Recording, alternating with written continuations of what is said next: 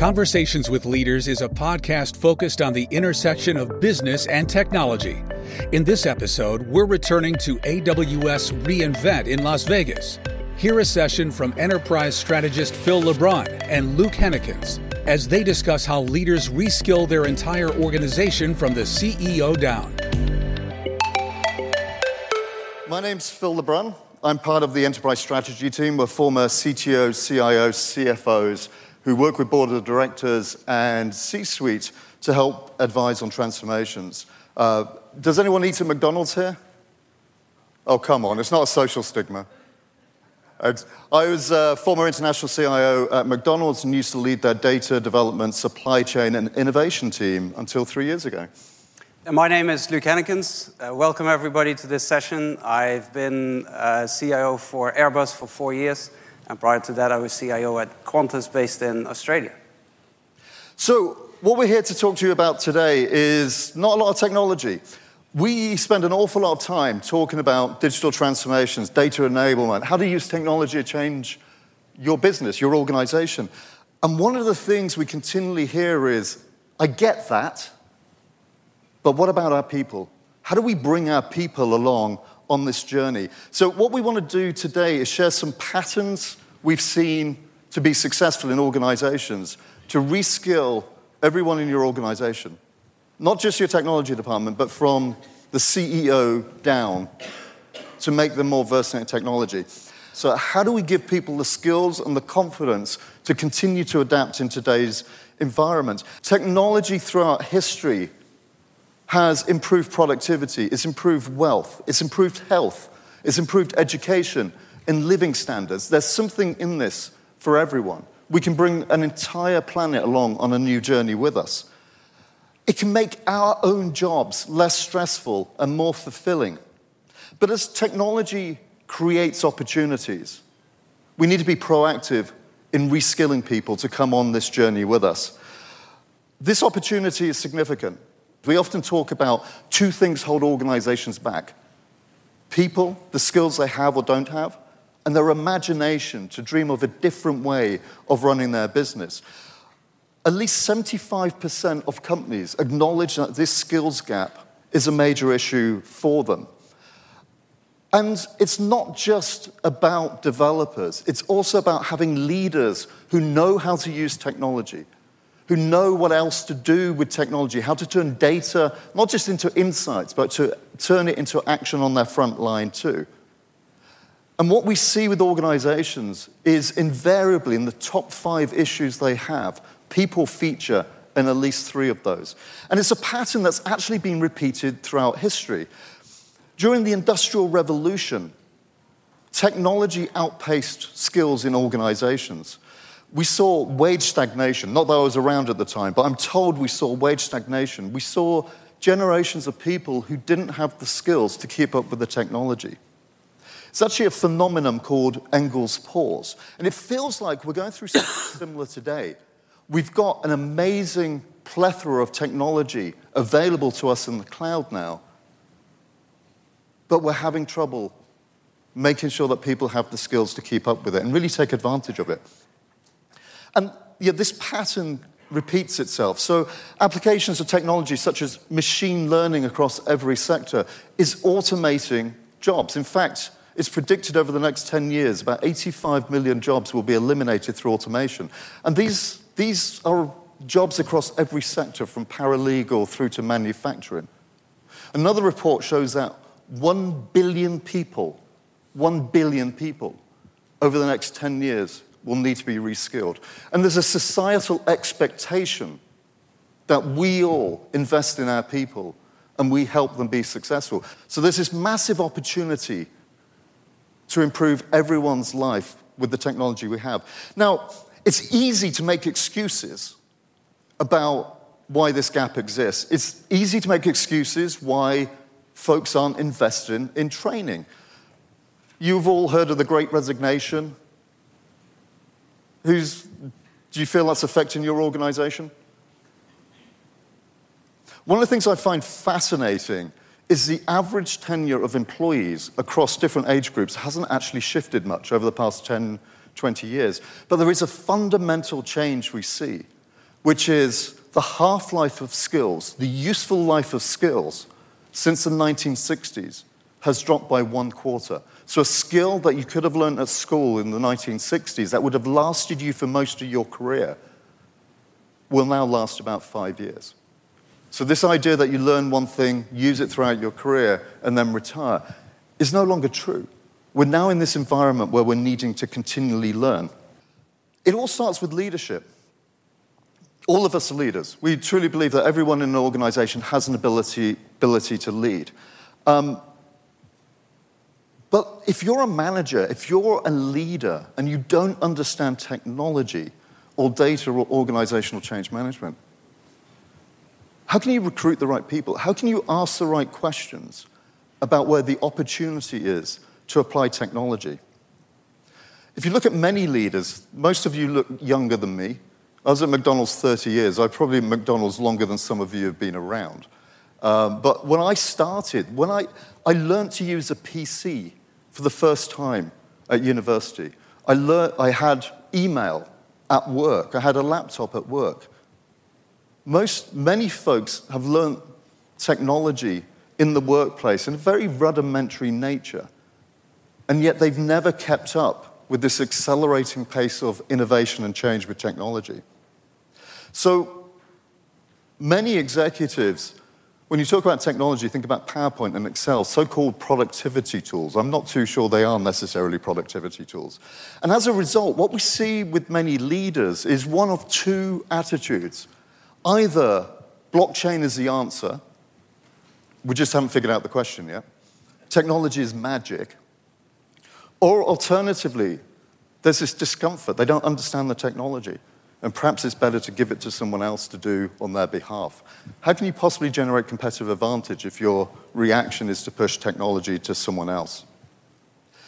So it's unfortunate that it's still quite common to hear leaders talk about technology is alien to me.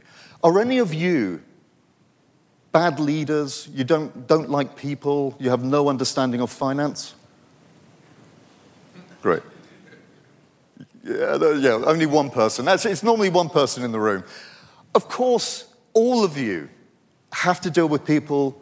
You probably manage people, you develop them, you have to understand finance. You can't say that's the job of HR or it's the job of finance.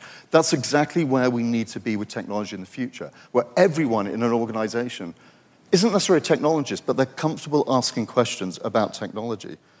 And yet, where we are today is, depending on which report you believe, between 6 to 13% of board of director members have enough technology knowledge to do their job. Not to be a technologist, to do their job. Less than 24% of the C-suite have enough technology to do their job. So not being digitally literate in an organization from the leadership on down affects everything: profitability, retention, motivation, customer satisfaction, and rate of innovation. And it doesn't take much to change that. Just having one additional board of directors member who is versant in technology doubles the chance that technology will be treated as a strategic asset, not just a cost to be managed. So at this point, you might be forgiven to ask yourself, how come that Amazon is talking about this topic of learning? And the reason is that as a company, we feel that learning is so foundational to our success that we make it a day-to-day consideration. So we structure teams to accelerate their learning. We make sure that we have opportunities for our staff to reskill and to upskill. We recruit people who know that lifelong learning, career-long learning, is something that's an absolute necessity. One of the great examples of programs that we have internally to help our employees upskill and reskill is the Amazon Career Choice program, which opens up tuition funding to over 750,000 frontline Amazon staff. And we don't limit this to just our internal staff. We have been doing this for years for our partners, for our customers as well. And one of the great examples there is Amazon Skill Builder. Amazon Skill Builder is a great way to help you build the fundamental foundational knowledge about cloud, and even to avoid some of the misunderstandings and the myths that exist sometimes. We hope you're enjoying this discussion. To join the conversation and engage with other business leaders on these topics, follow us on LinkedIn at AWS Executive Connection. The difference, the time difference between when you take a training, when you apply the new knowledge is such that very often by the time that you actually need the knowledge, a lot of it has disappeared from your mind already. And when you actually start to use the knowledge, what you find is often a lot of gaps exist between what you've learned and what you actually need. It's a bit like, learning to ride a bike if you've never done it before by reading a book, and then 3 months later stepping for the first time on a mountain bike for a 3-week cycling vacation. That doesn't end well.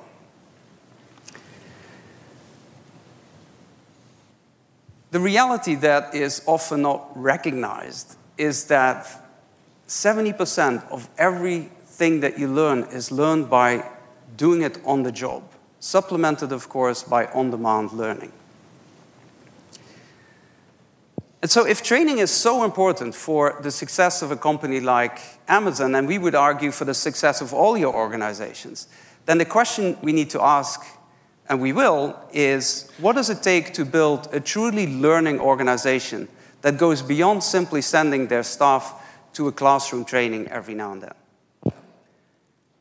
And so Peter Senge's popular book, The Fifth Discipline, has a very interesting way of thinking about 5 particular elements that you can introduce in your organization to create a learning organization over time. And the first one of those is systems thinking. Now, systems thinking is the concept that everything that happens in an organization is connected. Everybody is connected to each other. It's extremely rare that value gets created in just one function or in one organization. And so the more that you can ensure that the people in your organization understand how what they do and how they operate, how they act, is connected to what other people need to do, the more you can rely on them to change their way of working for the benefit of everybody. And so modern organizations that are looking at training and learning as a foundation for their success, instead of adding more layers and more rules, what they do is they help their organizations understand how they fit in the bigger picture. And they create, most often, cross-functional teams to work together across the lines to create real value for customers. And we're going to talk a little bit more later on about these cross-functional teams. And secondly, a shared vision is a simple but very powerful tool to help your organization find meaning and direction in everything they do, including their learning priorities. Now, importantly, this is not about creating some fancy-sounding vision statement, but that's really fluff underneath. A vision statement should really be meaningful and empowering and energizing everybody in the organization towards a common goal. And a great example of this was in 1962, when John F. Kennedy went for the first time to NASA to visit the premises there, and as he was walking through the hallway, he ran into a janitor. And so the president shook his hand, introduced himself, and said, "Sir, what are you doing here at NASA?" And the janitor could have easily said, "Well, I'm cleaning the floor like my boss told me to do, like I do every day." But he didn't say that. What the janitor said was, "Mr. President, I'm helping to put a man on the moon." Now, isn't that the kind of incredibly inspiring vision that you want all of your employees to have? This is the kind of inspiration that we want to have in all of our organizations. And managers have an essential role in ensuring that your staff both has that vision and understands it and feels deeply connected to it. The third element is personal mastery. Now, personal mastery is not just about acquiring new skills. It goes way beyond that. It's also about better understanding the environment in which we operate and looking back at how we do things and how we can improve. It's not something that you should do every now and then, but it's something that should really be part of how you operate in your organization. In fact, we think that you and your people should spend at least 30% of their time learning and improving. Now, you're probably going to say, well, 30% of my time, that's a lot. If I do that, that means that the remaining 70% needs to be 50% more productive mathematically to get back to the same level of productivity. We don't have time to do that. Like, we need our full capacity. We have too many things to do already, so spending 30% of that on learning is impossible. We don't have time. And this is exactly where the problem lies. Because the idea that we seem to have is that the workplace, you can only either work or play or learn. They're separate activities. You have to choose one over the other. And the problem is that this attitude, this mindset, fails to recognize that in every single thing we do, there's an opportunity to learn to do much better next time. And the power of improving day after day, week after week, month after month, the impact that that has on productivity is so incredible that it will easily more than offset your 30% investment. It's only when we approach how we do work and how we organize with both a desire to perform and a drive to learn that we will achieve our maximum potential. So when we talk of enhancing skills, we mostly talk about, functional skills. And these skills, they are changing at a rapid pace. They're not the same anymore as they used to be 10 years, 15 years ago. And with every reinvent, we are adding more needed skills to that. And this change in skills is something that happens regardless of your role. I mean, of course, for our technology employees, we'll need to add new skills around tech, let's say artificial intelligence or data analytics. But it would be a mistake to think that this is only applicable to our technology organization. In fact, more than half of all the open job postings that ask for skills like AI and data analytics are for organizations that are not technology organizations. And this is even true, as Phil said before, for traditionally non-tech roles like, say, a CMO or a financial analyst. The second series of skills that is really key are your business skills. And so your business skills are really about how do you make money in your organization if you're a for-profit organization? How do you deliver your services? How do you create value? How do you get things done? How do you find your way around? And we would argue that it's actually a lot easier to train your existing staff who have these business skills on missing technology skills than to do the opposite and recruit somebody from the outside who has got all the technology skills that you're lacking and try to create them on your culture, your way of working, and your business skills. And this goes beyond simply understanding your internal dynamics. This is also about how do you connect to your customer and how well do you know your customer. The third set of skills are the ones that most of the experts emphasize over business and functional skills. And these are what we call the soft skills, emotional and social skills. Now, you have to think about things like managing team dynamics, personal resiliency, understanding how your organization feels. Now, these skills have always been incredibly important, but they have really taken on a totally new urgency. Because whereas in the past century, most of what we did was about following and improving processes, this century is actually completely the opposite. It's about finding ways to find solutions for complex problems with a lot of creativity. So all of this requires what we call a growth mindset, an innate curiosity and a desire to learn and to question norms and assumptions, to have a real authenticity in asking questions. And so in Amazon, we've embedded this thinking in a principle, in one of our leadership principles, that's called learn and be curious.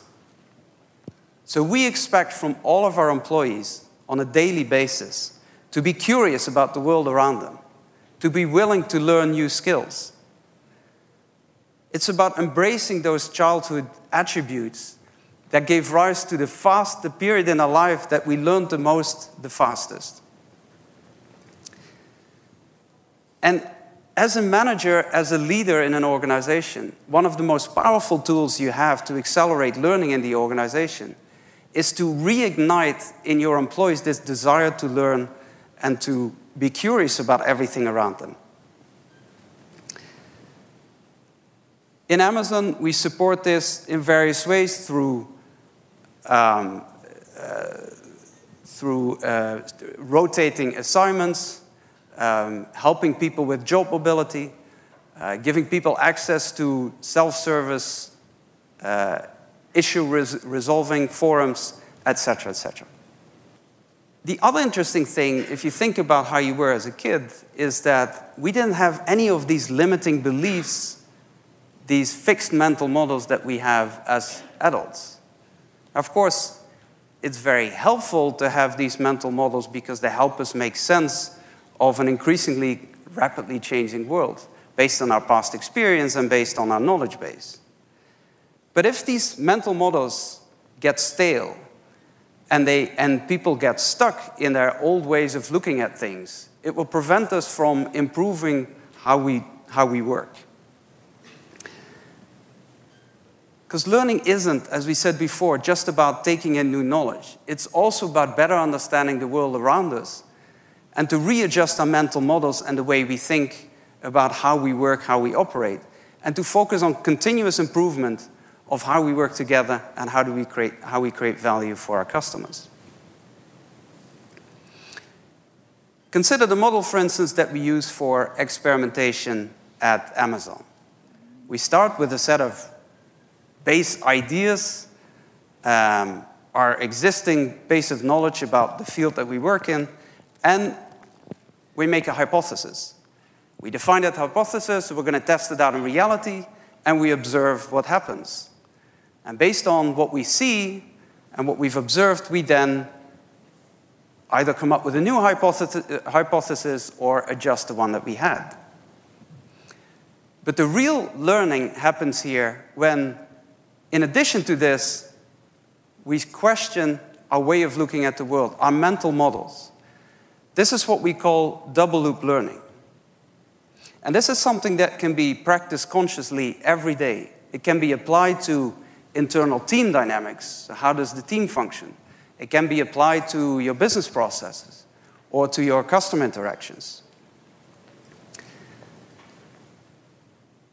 And it's also one of the reasons why it's so incredibly important and powerful to push decision-making as low as possible in the organization, close to where the action is. Because what it does is it ensures that teams, instead of blindly following orders and complaining about how dumb it all is, they take themselves responsibility for observing what is going on, finding what's not working, and making changes until it works, and it works better and better and better.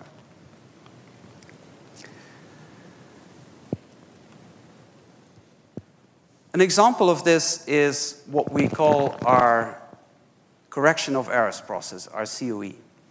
And this is largely used in Amazon. It really ensures that when an issue happens, we're not simply satisfied when we solve the issue.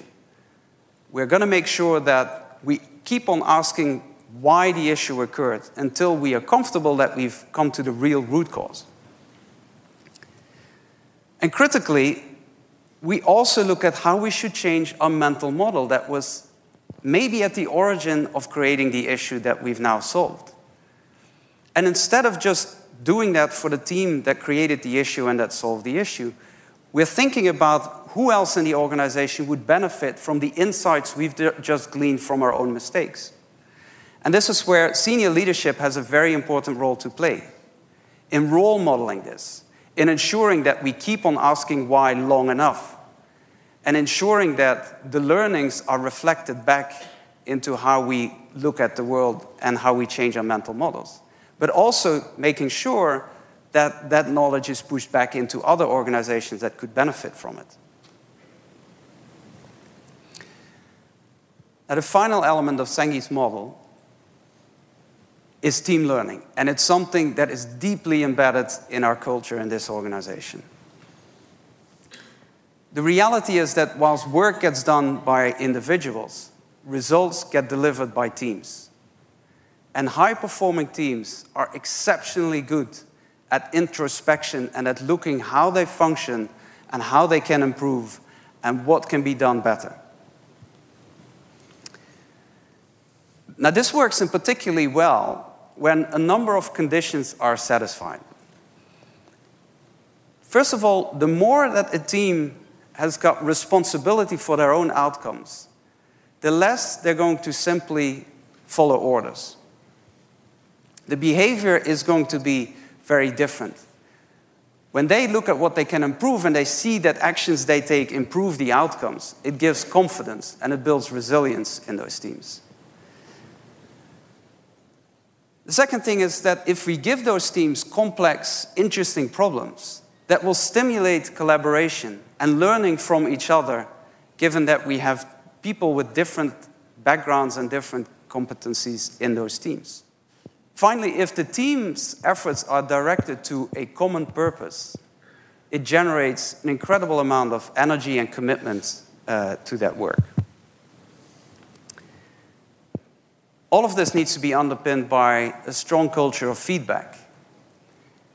And in teams, you can do that with debriefs, or you can ensure that the teams share their mental models and learn from each other's.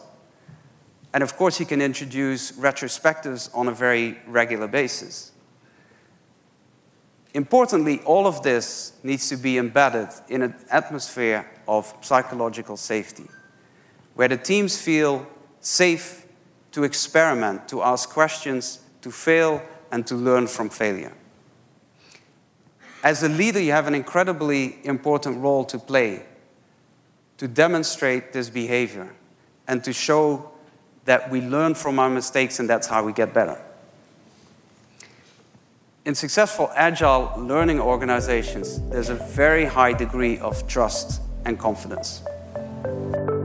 Thanks for listening to this episode of Conversations with Leaders, brought to you by AWS Executive Insights.